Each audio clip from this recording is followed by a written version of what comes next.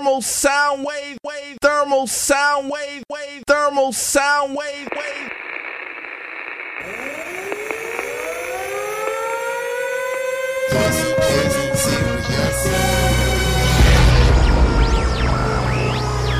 You're listening to one of the hottest radio shows in the tri-state area. Now for my next number, I'd like to return to the classics.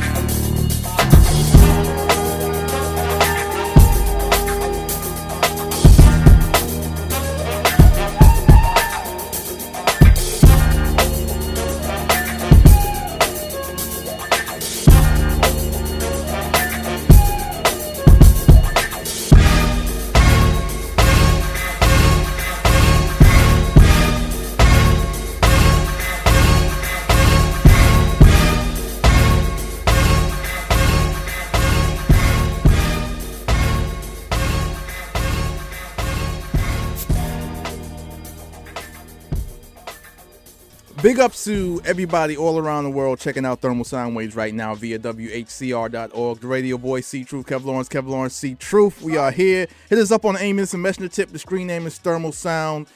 Or, once again, the number to call is 212-491-4685. Email us, thermalsoundwaves@gmail.com. Okay, let's get to our guest right now who's been patiently waiting on the lines. Hello, how you doing, sir? How are you this evening? I'm good. Okay. Definitely. Big up to you. Much respect. Can you hear me? Yeah, I got you, brother. I'm sorry. It was Okay. just a little bit of delay. Yeah. Turn that down so you can hear us direct because you're gonna Yeah, that's get a what it delay. is. Yeah, I'm tuned in. You know that. Yes. Check it out. Of course. So we got none other than Mr. Frank Alexander on the line right now. How you doing, Mr. Alexander?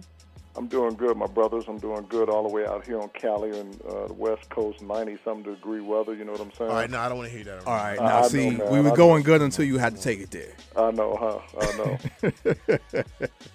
What part of Cali you in, man? You in Southern? Yeah, I'm in Southern California, man, where it never rains, and that's like for real. Boy. All right. Rain, You know it what? floods. You need to stop that, I don't Mr. really like You him. need to stop that, I don't Mr. like Frank, him. man. I don't like him already. I don't like him. You need to knock that off, man. For real. He's not one of my favorite guests. But big ups to everybody out in Cali. We do have much love and appreciation for everybody out there in California, North and Southern. So what brings you to the show, Mr. Alexander?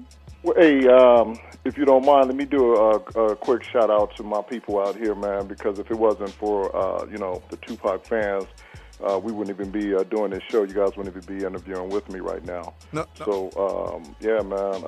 Truthabouttupac.com, bombfirst.com, MachiavelliBoard.com. Tupac fans are the truest fans on those sites. Y'all need to check them out if you're not one of those fans, because those fans are from all over the world. Those are to the site owners. Those are my friends, my personal friends. So, everybody that's keeping it real and keeping it locked down for Pac, keeping that legacy alive, along with me. So I'm not like just doing it by myself, and I do recognize that. And by no means not leaving God out, because without God, there never would have been a Tupac, nor us to have been living in his legacy and been a part of his legacy, when he was alive. So I just want to shout that out now, just in case, I don't get a chance to at the end of the show, because it's going to be so deep.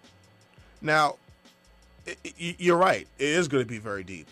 But let's rewind a little bit. And first, shout out to all the people and companies that you deal with, or sites that you deal with, because you're absolutely right. This is going to get kind of deep. And also big ups to the Tupac Amaru Foundation as well.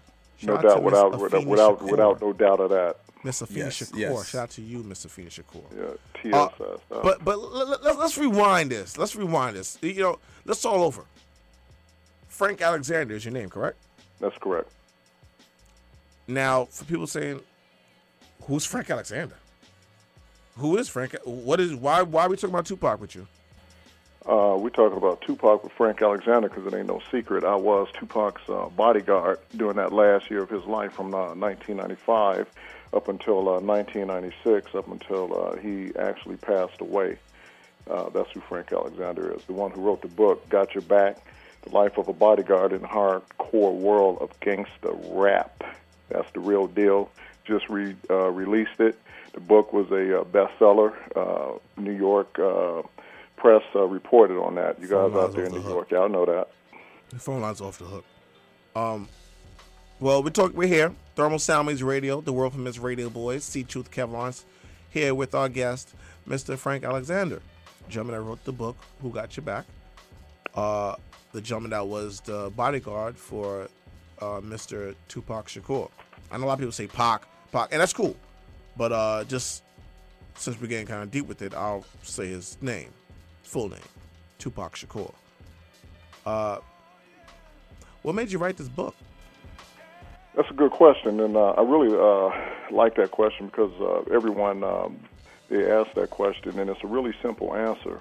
And it's any time, in my opinion, that someone write a book, it's because they have something to say and they're trying to express themselves to get it out there. So whomever their audience is will have their chance to read those words from that person, that author. In my case, in my situation, I wrote my book for that reason, and because there's chapters in my book, and one of them is called Scapegoat, because the finger was being pointed at me and I was being made a scapegoat, and I didn't like the feeling of it. I didn't like the direction it was coming from, and it's chapter 18, page 162, Scapegoat, and I had to write about it. It's Thermal Sound Waves. He's talking to Mr. Frank Alexander, of course, author of the book Got Your Back. And he's speaking on Mr. Tupac Shakur, and he was with him in this last year of his life. Now, you talk about scapegoat, and you were his bodyguard for the last year of his life. So what exactly happened that, kind of made you not able to, get him out of that situation or keep him out of that situation where he did lose his life? Like, what exactly happened? Because many people, ask that question, like, okay, well, you was bodyguard. How come you weren't bodyguarding him that night? What exactly happened? What took place? Well, that's again, you guys are real kind because that's an easy question again. Anytime, oh, don't worry, I got some other questions for you. Brother, bring them on. Good question. The unfortunate thing is that there's a lot of events that occurred that day. And we'll get a little bit, deeper into that as you guys ask your questions, and hopefully they'll relate to the earlier part of that day. The question that you just asked me right now actually happened that night. So to answer that question and to be fair about it, we would have to really go into all of the events that occurred that day first and make them happen in order. But just to answer that question, pertaining to that question, we were sitting at a red light on Cobo and Flamingo, and a white Cadillac pulled up, and a gunman rolled down the window in the back seat of the car. So it was a four-door, and stuck his arm out and started blasting into the BMW that Tupac and Suge Knight was riding in. The unfortunate thing about that is it did happen, and it caught everyone off guard. Now, let's just look at this scenario. Even today, in 2011, people are, may not be as much in New York, but in California, it's like an everyday occurrence. There's drive-by shootings, people getting shot on a freeway, just driving down the freeway. Every night you could turn on the news and you could hear something about something like that. Now, when you're sitting at a stoplight, by no means do you think that a car is going to pull up next to you and pull out a gun and start shooting into your car.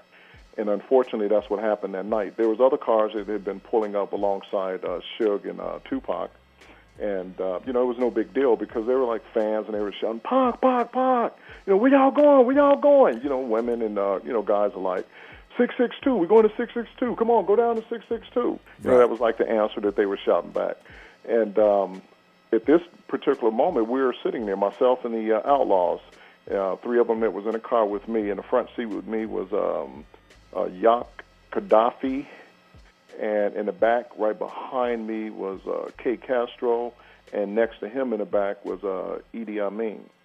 And we were all sitting there waiting for the light to turn green. And while we were sitting there, this Cadillac rolled up, and it pulled over close to the car, as all of us, not just myself, but all of us was watching this Cadillac. Right. When the Cadillac pulled over, it was no big deal because in everyone's mind, it was just a car pulling up. They were shouting at Parknam, and no one was expecting for that shooting to occur, and unfortunately it did. There's a reason that I couldn't do anything other than jump out of the car and run up to the back of the car. Now, let's take this in perspective here. As we were watching this Cadillac roll up, at the moment that Cadillac passed by the car that we were riding in, which was Kadada Jones, Quincy Jones's daughter's car that we were driving, and how I ended up in that car with the Outlaws. Now, see, we got a flashback now. How I ended up in that car was Tupac, Suge, and myself walked to the BMW after the Mike Tyson fight earlier that night was over. And we had left from the Lexor Hotel in the valet parking area of the Lexor.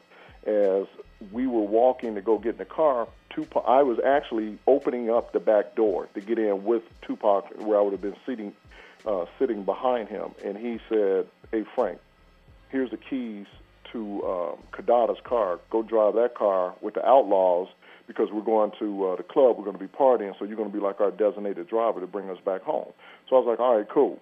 So that's what stopped me from being in the back of that car dead, because right. there was 15 rounds that came out of that gun, and the majority of them hit the back as the car was rolling by. Now, let's go back to the shooting. As that car pulled up, everything stopped. It was like slow motion. Everything paused, and we saw the car roll by. We saw the window come down. We saw the gun come out. Can I pause you for 1 second? Yeah, now, do you usually ride with Tupac in the back seat? Is that your standard procedure with him? No, with artists, and even to this day, I was chief of security for Manny Pacquiao last year, and I drove my car all the time in 1996 behind Tupac, behind Snoop, behind whoever it was. All the security bodyguards drove behind the artist. And the reason for that at that time was we were all, police officers, and we couldn't be riding in a car with them because there was a conflict of interest. Anyway, they were, getting high or having their drinks on or whatever. But you still want to get paid off for them. Well, yeah, if they got pulled over and, we get out of the car with them and, we're just as guilty as they are and as much trouble as they are, because you're getting that contact high from the smoke if they were smoking as well. So that's one of the reasons that it was a policy that we didn't ride in the car with them. Tupac and I would ride in limos together, though. If he was going to court or doing something like that and a limo was picking him up, I would ride with him in a limo. So and was that just him, or was that with everybody that you protected? Was that standard everyone. Procedure to ride in the limo? SOP. Yep, standing operating procedures. To ride in the limo with whoever it was you were protecting? Absolutely. But not stop. SOP.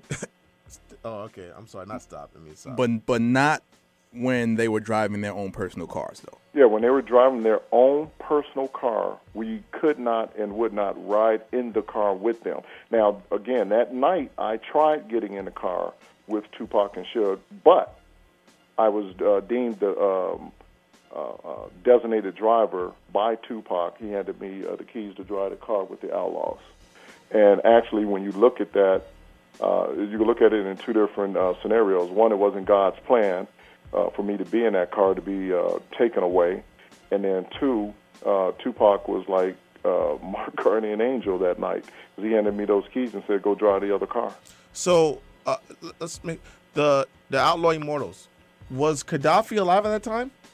Yes, he was in the car with me. Yes, I'm sorry. It was one of them that was not alive at the time. No, that's not true. No, all of them was alive. Gaddafi was killed after Tupac just about 30 days later. He was killed in October of 1996 in New Jersey, in some projects in New Jersey. I think that was in Inglewood, Illtown. It could have been. I don't know. I don't know New Jersey. Because then I believe that's that wave that came over with Bloods. That's another story. But I don't know if Gaddafi's Blood, but I know a lot of things went through Jersey. A lot of people don't want to talk about that, but that's another story. Can we just pause 1 second and just take a call because the phone lines are going crazy? Hold on 1 second. ACR. Yeah, I had a question for Frank. Okay, make it brief. Who's this? Go calling ahead. from? My name's Chris. Okay, go ahead, Chris. I just had a question about all these years it's been seen all over the DVDs and everything about the studio footage he has and if he's ever going to release any of that on DVD one day. So you're talking about you have your question to him is whether or not he's going to release studio footage that he has of Tupac in the studio? Yeah, it's been seen all over the films if he's ever going to release them fully. Okay, we'll ask him that question. Thanks. Mr. Alexander. Yes, sir. Okay, there was a question from a caller, and big up to Chris for calling us up. His question was, are you going to release studio footage that you have of Tupac? Because he says he's been seeing some of it like all over DVDs. Yeah, man. You know what? I don't particularly know that caller, but I have a guy that is on my Facebook page on Facebook, and he asks me that question all the time. I have some footage, probably about 20 minutes of pure footage of Pac, and because there's been so many requests for that, like over the last 15 years, this year is the 15th death anniversary of Tupac. I think that I am going to release that footage to where it's going to be in its entirety. Now, when you releasing that footage, will you have to pay Suge Knight also, correct? Because that was in his studio, or no? No. Suge Knight didn't own that studio. That was Can-Am Studios in Tarzana, California, which is a studio that is still there today that Death Row Records was renting out. They were the biggest client for that studio, so they had the whole studio, period. Nobody else was coming in that studio unless they were coming through Death Row as an artist. Will Miss Afeni Shakur also be part and get money or get her rights towards that the film as well? She actually has a copy of the whole entire footage because in 1996, I felt that I should have shared that with her because Pac allowed me to record that footage of him in the studio in 1996. And the reason for that footage, by the way, just so you know, is my family had come in from Chicago in 1996. My niece was in a car accident, and she was a paraplegic. And she had a wish from the Make-A-Wish Foundation. And she was 14, 15 at the time. She got thrown through the back of a car, and one of her friends was driving. And Janet Jackson was going to do a Make-A-Wish thing with this kid in New York and with my family from Chicago. And what they were going to do, the Make-A-Wish Foundation was going to bring my family to California to meet Janet, but Janet was going to New York on another appointment or engagement that she had. So she told the Make-A-Wish Foundation have the family from Chicago go to New York.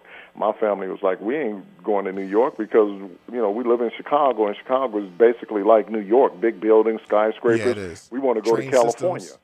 So I was with Pac. We were working on the movie set Gridlock at the time, and we were actually on the set. I'll never forget it. And my sister called me, and she said, hey, Mom said you were bodyguarding Tupac. We love Tupac. Let me tell you what happened. So she told me the story that I just told you. And then I told Pac the story, and Pac was like, man, F Janet, man. And I came blah, blah, blah, blah. And now, hold on. What was that? You said Pac say, F Janet Jackson. Yeah, because he didn't like what she had did. He didn't like it at all. That was his reaction. No. The reason why I asked you that question is because is that also the reason why? Is that also the reason why? Well, I think poetic justice was before that. Yeah, absolutely. So was that stemming off of rumors about Pac not taking a medical test? The AIDS test to kiss her for poetic justice. Yeah. Yeah. See, I already know where you're going with that. Yeah, exactly. Oh no, we're going there. Oh, we're going there. Yeah, no, I'm just saying you're absolutely right. But see, so anyway, he was like, I mean, he didn't have to do that, man. You got to look at it like this. Pac was working on Gridlock. We were doing music videos, and he was in the studio. So you take all three of those things that he was doing, how heavy his schedule was, and he took that time out for my family out of his unselfish schedule to make room for my niece, because he cared about, obviously, me enough to listen to the story and make a personal decision with inside, his own head to say, hey, have him come to the studio, have him come up to Gridlock, come over to my house for the weekend. We'll have a barbecue with him. It was like 3 things that he planned to do with them that Janet Jackson never would have done with them for the little time that they would have seen her. So so the reason, well, that story, by the way, is in my book, Got Your Back. When Pac didn't want to take the HIV test to kiss Janet Jackson. Mm-hmm. Is that the reason why he played a good role when he was giving her the cold shoulder in the movie? You know what? Pac being, the charisma and the character that he was in real life, maybe that is a really good question. Maybe that was part of the reason that motivated him to play the role toward her that he played toward her. That's a good question. So I would probably assume, yeah, because he didn't have no, other like real love for her other than they were in that movie. Was Tupac gang related? Was he a Blood or a Crip? No. I wrote about it. Man, see, let me tell you something. This, I love this because every single thing that you're asking me right now, I've written about it. Is in my book. And it goes hand to hand. Thermal Sound Waves Radio. Yeah, absolutely. Absolutely. He was not gang related, and I write about that in the book. I write about the fact that we were in the House of Blues, and we were sitting there at a table waiting on some more people to show up. And while we were there, the actor, I don't know his last name, but Leon, everyone know him. He's from Above the Rim, who played Pac's, I think, brother in Above the Rim. Yeah. I remember him. Me and my friends chased him down one time, like to say hi to him. He thought we was going to rob him. Okay, so check it out. He was chasing him. We were sitting at a table, and he came in. So he saw Pac, and he stopped, and he sat there, and a bunch of Crips came in to the House of Blues, and they surrounded us in the House of Blues at the table, right? And I was just thinking, oh my goodness, right? And I'll never forget it. One of the guys was like, "Yo, Pac, what's up, man?" And he was like, "What's up, homie?" And he goes, "So who you riding with, man? You riding with the blue or the red?" And he was like, "Excuse me?" He's like, "Well, who you down with? You down with Crips or you down with Bloods?" And he said, "Why would you ask me a question like that?" He goes, "Well, you hang out with Snoop. He's a Crip, and he's representing Crips out of Long Beach, and he don't make no point to hide that. But you rolling with Suge, and he's a Piru Blood. So who you down with?" Pac said, "Man," he goes, "I'm neutral." He goes, "This is my work. It's my job. It's what I do." And I personally say if Tupac had a color that he was representing, it was green. Green, green, the color of money, brother. It's Thermal Sound Waves. We're talking to Frank Alexander, author, documentarian, former bodyguard of Tupac Shakur. If y'all got questions, email us, thermalsoundwaves@gmail.com. Call us up, 212-491-4685. We're going to take another call right now. See? Or Instant Messenger, Thermal Sound is the screen name. Hold on, Mr. Alexander. Thermal Sound Waves, you're on live. Hello? It's Thermal Sound Waves. If you got a serious question for Mr. Alexander, call us up 212-491-4685. And he's recounting some things in the book. And the book is, what's the name of the book once again? Mr. Frank Alexander. Mr. Alexander, hello. What's the name of your book again? Got Your Back. Got Your Back. Yes, indeed. And it could be found at www.frank-alexander.com. Right. And, of course, we just recounted the story that Tupac was neither Crip nor Blood. He said he was neutral. Not a problem being neutral neither. If he was one or the other, could you still protect him? Wouldn't that be a conflict of interest if you knew he was a known gang member? Well, that was a problem with all of the police departments with us working with Tupac. And one of the departments, which was Inglewood Police Department, which I talk about that in the book as well. So you right on it, man. You're on top of your game. They actually told their officers it was from Long Beach and Inglewood PD, told their officers that they could no longer work with Death Row Records because it was a conflict of interest, them being of law enforcement, and everyone just about on Death Row Records were known felons, and they told them that they could no longer work with them. And the other departments that probably, let them get away with it, as long as they had a letter from their chief of police, they allowed them to work, knowing that they was working, but they could not carry their badge or ID while they were working, which meant then they had to get 3 different licenses in order to carry a weapon in California, which would be 3 gun permits from California, concealed weapon permit, and then 2 from the state that will allow you to work security. And you have to have the your weapon in the box, the weapon box. No, correct? no. Oh, you can actually have it outside the box. You're on the right page, but the 2 from the state of California, one is a guard card and one is an exposed weapon permit.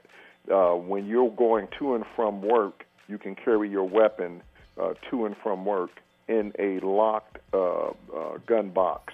Which makes no sense to me. Because if somebody will get at you, they're going to get you. You have no time. I'm sorry? I never really understood that. That's only if you feel danger might be coming within the next couple of minutes. But I felt it was kind of stupid to have the gun box. No. You're missing the point. The point is the third license is a concealed weapon permit to where you can carry your weapon concealed 24 hours a day in the state of California. It don't matter. So that's the third license that you have to have. And as a police officer back during that time or even this time, you go to your chief and they'll give you a concealed weapons permit right there on the spot. Because what you're doing is taking the liability off of the department by not carrying your badge and your ID. So you can protect yourself by having a concealed weapon permit, and you can work off-duty moonlighting. Now, do you think it's better or worse for someone like Mr. Tupac Shakur to be neutral? Because, you might say, hey, it's bad if you got to protect a guy that's either blood or Crip. Now, if a guy is outspoken and is heavily loved, close of a thug, he does thug stuff, and both blood and Crips have love for him. Is that worse? No. It has. I mean that because if a guy actually has Bloods and Crips love him, that means he has a lot of power. Well, sometimes people don't want somebody having too much power. Let me explain it. I'm from Chicago. Which part of Chicago? South side of Chicago. It was called a Jeffrey Manor when I was 11 years. Well, actually, a little bit older than that. When my family moved there, we were about 11. But before that, Vice Lord I lived in the projects, the Robert Teller projects. Vice Lords. Huh? Vice Lords. A lot of.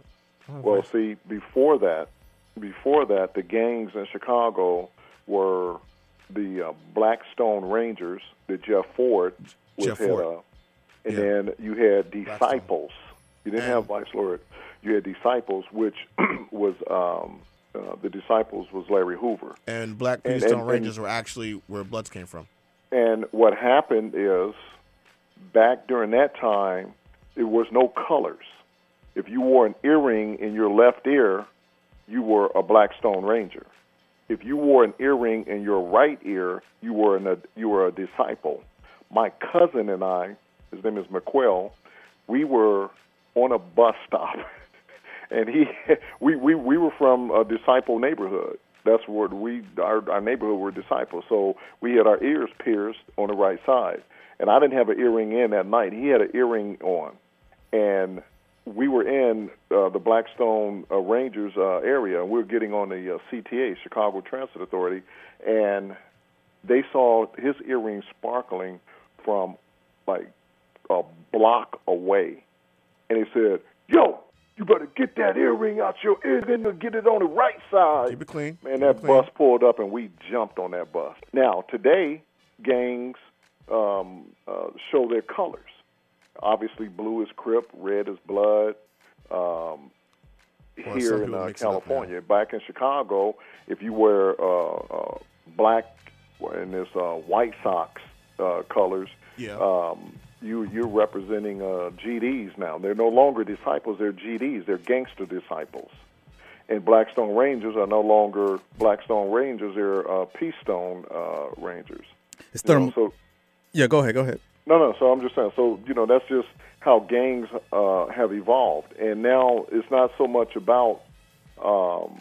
A lot of the gangs are not so much about territory anymore. It's all about drugs and trying to turn it into a business and trying not to do the things that they used to do back in the day. But unfortunately, you have those colors. If you go into the wrong neighborhood, you better not have on those colors. And that's the sad thing about it, because anyone should be able to wear any color they want to wear. No doubt. It's Thermal Sound Waves. We're talking to Mr. Frank Alexander, author of the book Got Your Back, and former bodyguard of Mr. Tupac Shakur. Now, you were handpicked to be his bodyguard. Who exactly handpicked you, and why were you handpicked? What exactly made you be the one to protect this iconic figure? Man, y'all got a copy of my book, dude, because I have a chapter. I've never read your book at all. Check this out. I never read your book, but we plan on reading it. But we asking questions. And let me say something real quick before you answer that question. I know you probably might have or already or have will be having a couple other interviews, other places, and we're not getting funded from all the other people, or we don't have pledge of allegiance to anybody else. So we're gonna ask questions that we would ask if we was home with our peoples. Like I That's wonder. what's making me appreciate the show, because you actually just asked another question that's part 3 called Tupac Shakur, Chapter 8, page 58, The Chosen One. Okay, so why were you the chosen one? Shout out to Luis Martinez. Man. Shout out to Fred Man. So here's the deal. Here's the story. Yeah. All right. Unfortunately, you guys are going to hear the truth of the matter of something that happened in New York in 1995. How we're supposed to. That's right. In December of 1995, we were in New York shooting a video. New York. At the time, That's it was, when, Snoop Dogg and the Dog Pound, and it was actually the Dog Pound's video featuring Snoop. Tupac had zero to do with it. He was back in California, and there was a whole entire crew of us out there. It was in the wintertime. Snow was on the ground, and we were in Brooklyn. What had happened was the night before, let's just call it a Wednesday, that night in Times Square, they were shooting the lowriders driving up and down Times Square. Mm-hmm. Myself, Nate Dogg, and Daz they were sitting in a car, and I was standing next to the car. All of the security was by the artist that was there, so I was standing by their car, and they had the radio on. On the radio, Biggie got on and said, "New York, what's up, New York?" Keep it clean. No, brother. Trust me, it ain't going like that. "What's up, New York? What y'all doing?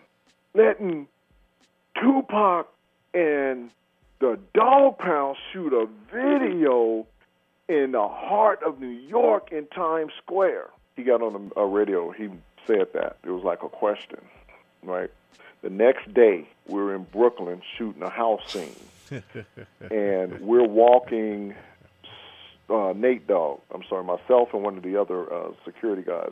We're walking Nate Dogg from the set, from just shooting, and as we're walking to the trailer, we put Nate Dogg in, and across the street, you know how you guys have your like little small stores that are in the buildings?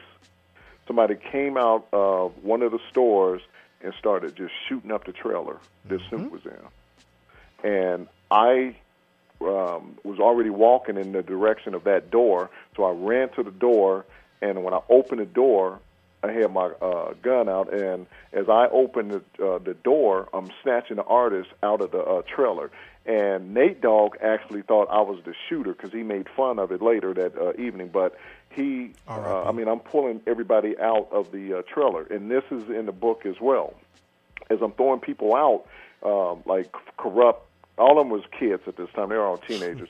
Corrupt had a old English bottle in his hand. I snatched him. He was trying to hold a bottle. I threw the bottle down. Yeah. By this time, the security van, the other security had got the van to move closer over to that trailer. All of the artists and everyone that was in that trailer had dog piled on top of Snoop. So I'm trying to get to Snoop, and as I'm pulling everybody out, throwing them in the van, we're throwing them in the van, myself and the rest of the security, throwing them in the van. The driver, cool brother, Puerto Rican brother, man, he was on his job. We got everybody in, got everybody secured, and he hit that van in reverse, and he drove in the snow on the ice down the sidewalk, going in reverse all the way back until he hit the street, and we whipped it and got him out of there. No one got shot, but they shot that trailer up, right? So that got back around. We got Snoop out of New York. That got all around the studio back in California. Suge called me into his office and said, "Hey, Frank, what happened out in New York?" So I explained the story, basically like I just to you guys. And he goes, "Well, man, everybody like calling you a hero. Everybody's like, like, what's up, man? I want Frank to be my bodyguard, blah, blah, blah." At the time, I'm working in the studio. I wasn't like assigned to a specific artist. And some time had gone by. Pac would see me coming in and out of the studio. We let the main artist, come in, and then we searched anybody that was with them so they wouldn't bring any weapons into the studio. And one of the reasons we did that, just to make a point of it, because you had Crips and you had Bloods that worked in the studio. So nobody could bring a weapon in. Nobody had weapons except us, security. So we warned everyone. If somebody had a weapon, they had to go put it in their car, be it a knife or a gun or whatever. They couldn't bring it in. So the word got around, and the owner of the security company said, "Hey, I want you to bodyguard Tupac." And I was like, I was doing just that, stuttering, like trying to find an answer, because the answer was not yes immediately. And he said, "Well, you got till like tomorrow or another day to let me know, because I got to get somebody on him. And right now, it should be you."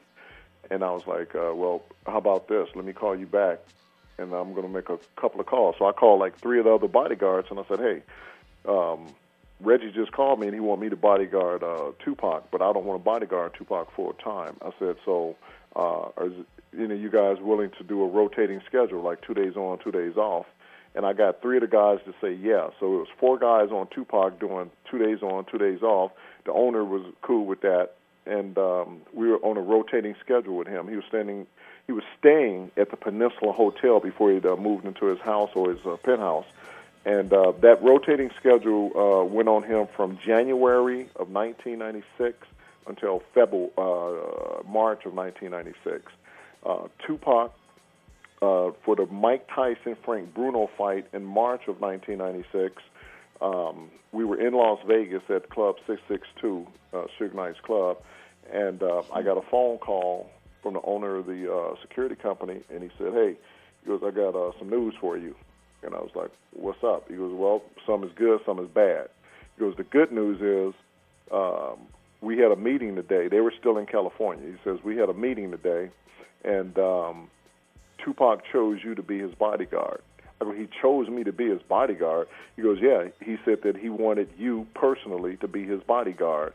And the bad news is you're not getting any more money than what you're making. We're making like $16.50 an hour. He goes, "You're not getting no more money than what you're making, so that's the bad news."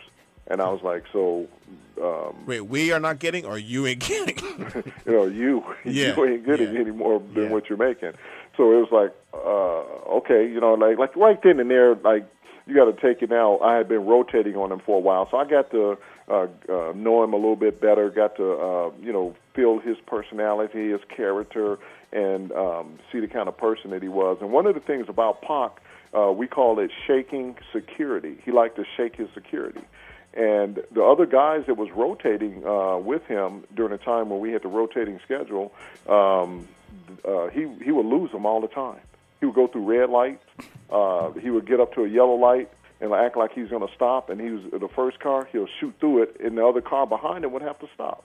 There was many times that he would try to shake his security. He never shook me, not one time. I never asked him to buy me gas. I never asked him to buy me anything to eat anytime I was with him on his rotating schedule.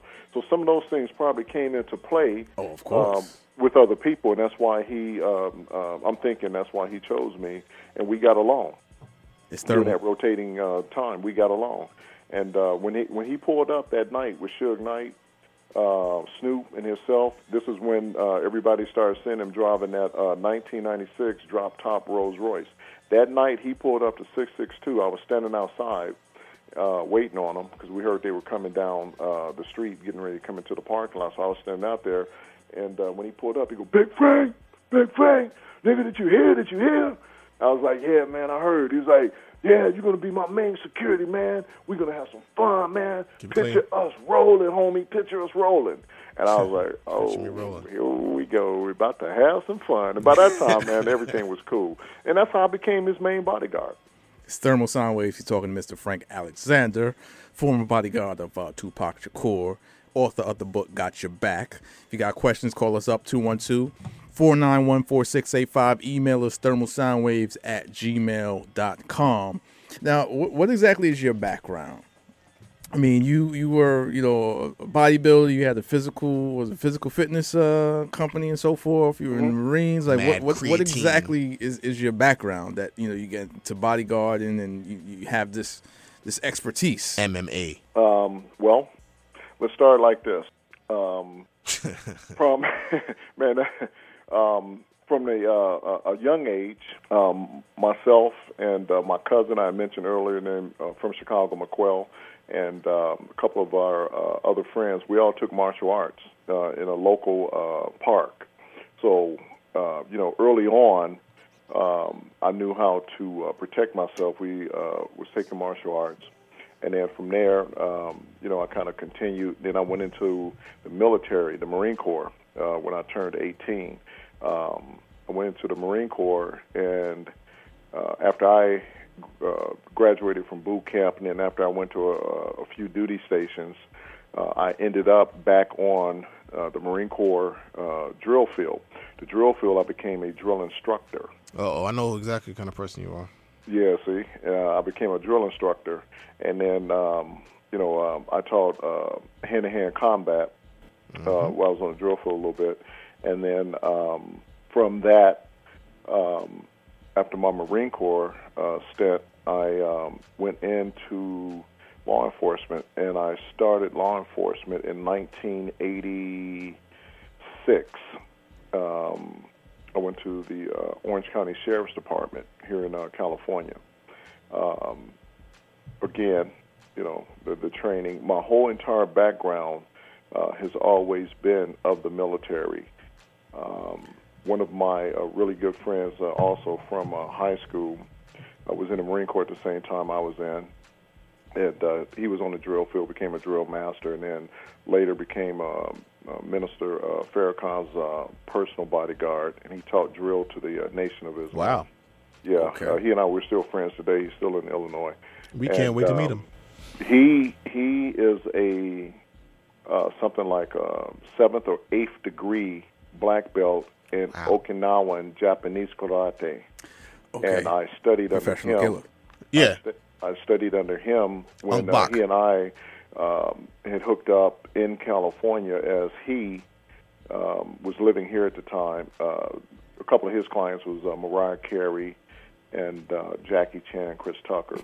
Wait a minute. Did he teach Jackie Chan some moves? He predicted Jackie Chan? Yeah. During both of the Rush Hour movies, he was Jackie Chan and Chris Tucker's bodyguard. You got to realize something like with boxers, Mike Tyson, Manny Pacquiao, Jackie Chan, because of the martial arts that they know. They can't just go jumping on people and beating people up because they can defend themselves. Obviously, they can, and everyone knows that. And any fool wouldn't run up on them. But the thing is this: they rather have security because security can do things for them that they can't do. And they look at your background, you give them a resume, they test you and they check you out before they hire you. And, you're on point. They know that they're, secure and they're going to be all right. So their hands are registered, too. If you remember, yes. Yeah, a long time ago, man, boxers had to have their hands registered. Yes, had to register their hands. Yeah, that's right. So they can't just, jump out and want to fight people. So my background comes from that. That's where my background Mitch comes Green. Jerry Curl, Mitch Green.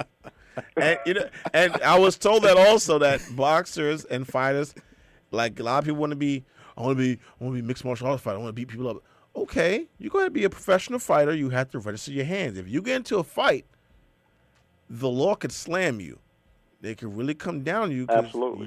You're trained to be lethal weapon. That's right. Absolutely. And that's why, a lot of people try some people just thought they could actually fight Mike Tyson. They heard a Will Smith song back in the days. I think I could beat Mike Tyson. They thought I could fight Mike Tyson. No, he's serious. And then they get beat up, and then they want to be like, wait a minute, I could sue him? Okay, yeah, let me sue him. That's right. And who was that guy? He came out of a nightclub. And Mike Tyson, it was a big, tall dude. He wasn't a boxer. He had a Jerry curl, so it had to be back in the 80s, like when Mike was still, young and in his prime. Mitch Green. He came out of this club. He beat this guy silly. Mitch Green. Mitch Green. Mitch Green. That's Mitch Green. That's what I just said. Yeah. Exactly. Remember that? Jerry curls. Yeah. That's what I said. Mitch Green. And I saw him a couple of years ago, and I think he is still in his something wrong, dog. Hey man, I saw Mike Tyson. I said, hey man, I was like, okay, I gotta get away from you. Something's always been wrong with I think he does security. Matter of fact, I think Mitch Green does security.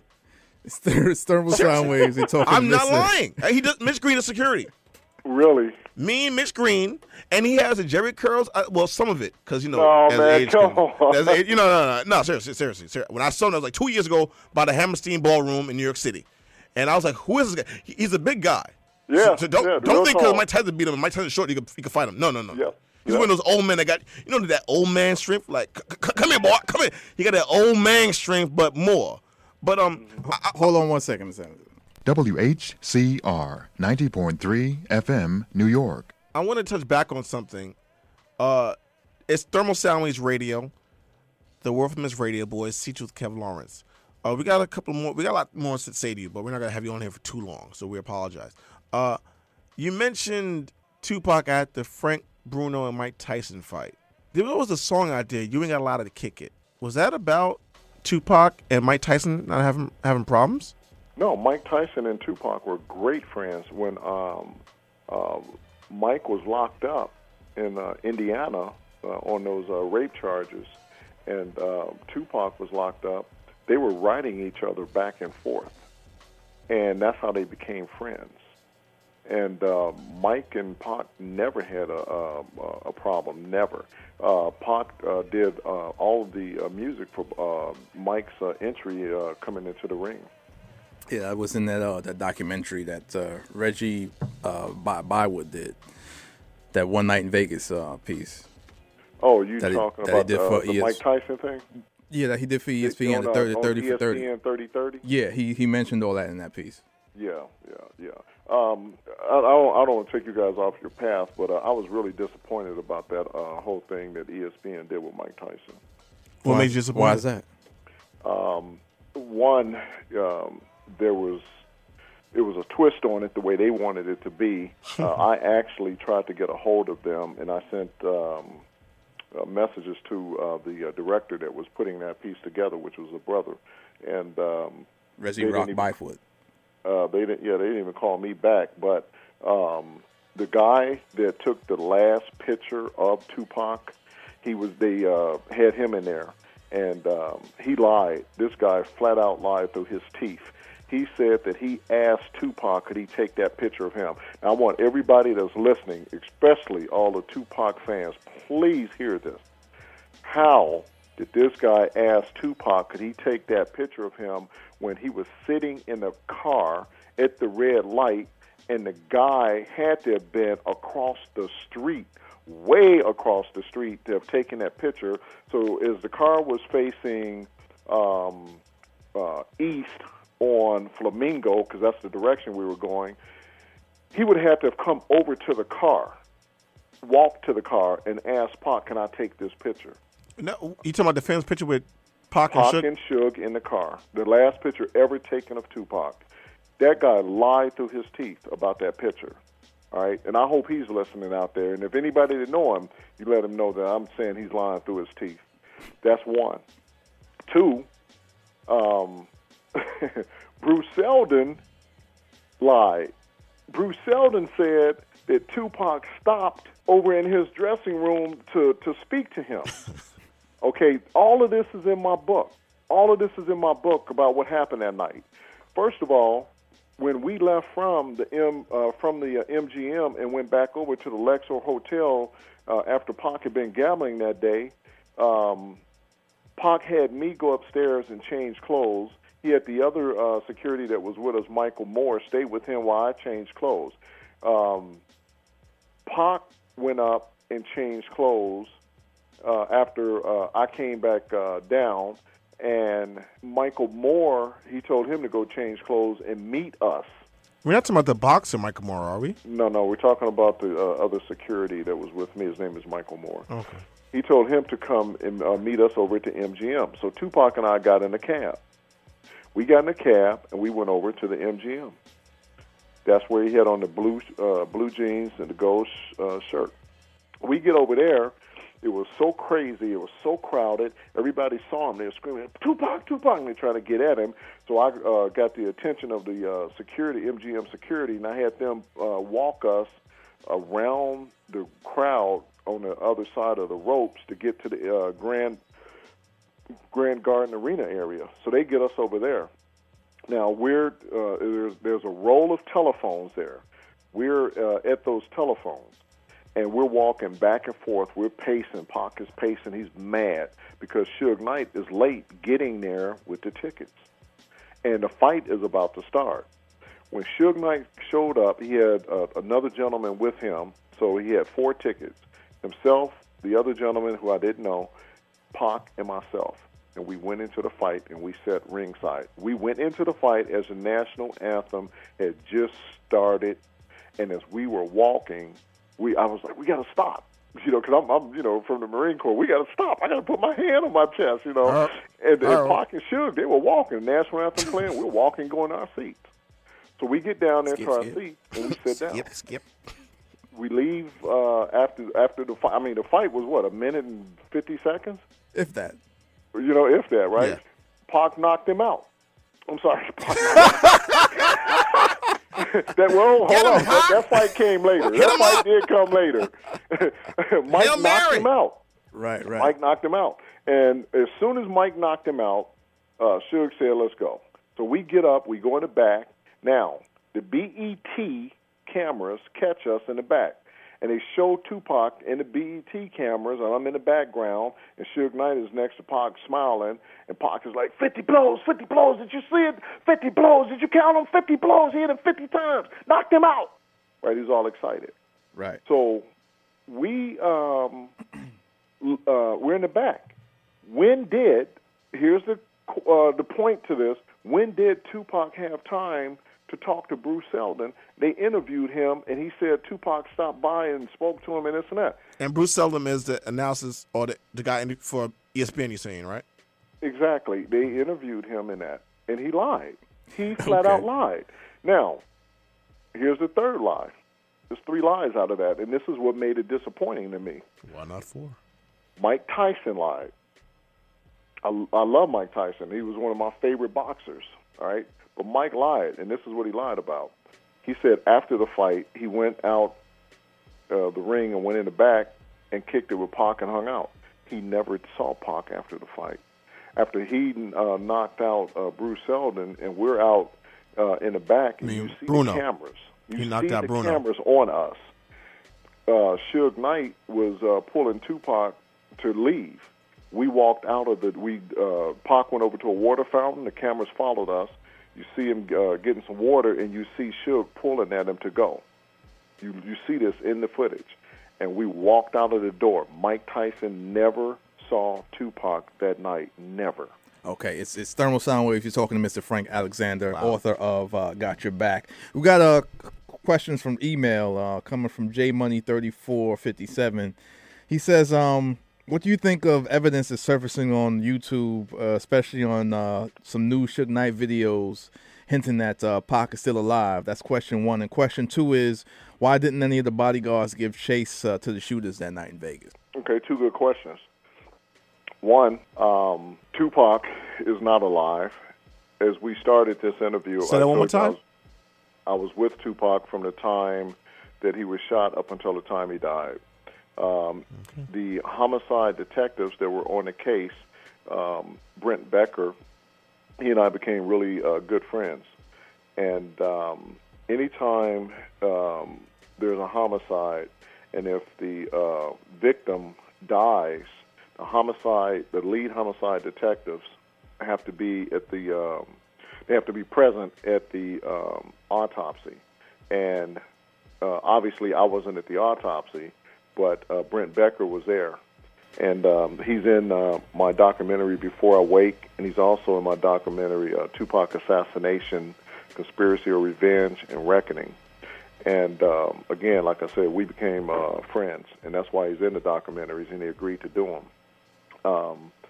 He witnessed the autopsy. The picture that this other reporter from Las Vegas, I don't want to mention her name and talk about her book, because she put that picture of Tupac in her book, the autopsy picture. To all those fans out there that's listening, that is a real picture, and that was Tupac laying on that table, cut open, with that autopsy performed on him. Is she allowed to do that? Huh? Is she allowed to do that? Obviously she was, because she did it right away. The only thing I disagree with and what I don't like about it is it's no different than you being a journalist and you read a whole bunch of material on, let's say, Jay-Z, and you don't know Jay-Z. You don't even listen to rap, okay? You're just a journalist.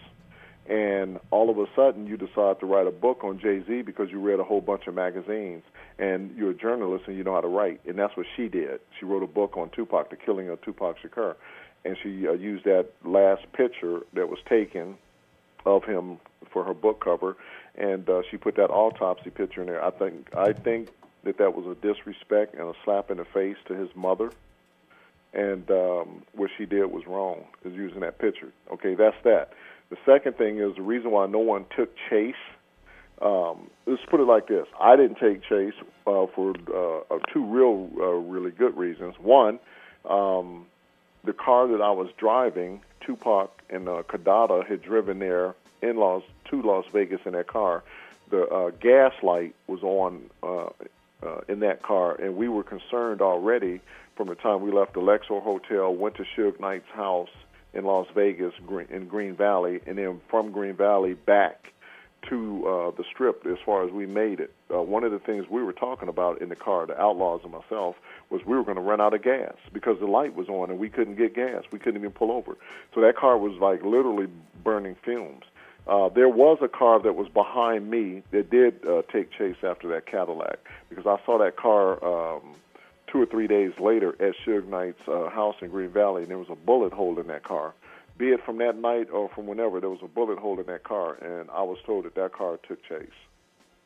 It's Thermal Sound Waves. You're talking to Mr. Frank Alexander here on call us up 212-491-4685. That is the number. Email us thermalsoundwaves@gmail.com. So some more quick questions before we got to run. You were in the Special Forces, correct? I was in the Marine Corps. No, I wasn't Special Forces.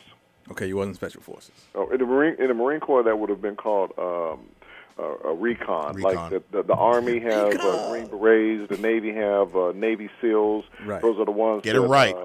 Got Navy SEALs. Osama bin Laden yesterday. Allegedly. The Navy SEALs, and then He's been on ice for a while. We ain't seen the body. Is that what you're trying to say? Come on. He's been on ice for a while. Okay, and so, I mean, it's very suspicious. Is all of a sudden, We burned him at sea. Just within like 10 minutes? It's like, okay, his body's gone. That was a Trump card. We confirmed that Pun intended. his That was a DNA was Trump confirmed. Yeah. And also there's a book coming out about the team Timing that caught him is everything, people. in June. Like really? less than a day later, a book is coming out. Wow. Come on now. I mean, whatever. But anyway, Well, continue. so anyway, no, I was not no type of special forces or anything like that, other than my Marine Corps training. Martial arts I've taken over the years. Law enforcement, of course, you go through all kind of training there. So that's the only training that I've had. Okay. Get back to the rally point, Frank. All right, so I got a list of questions. We're gonna do the Tupac trivia with Frank Alexander. Thermal sound wave.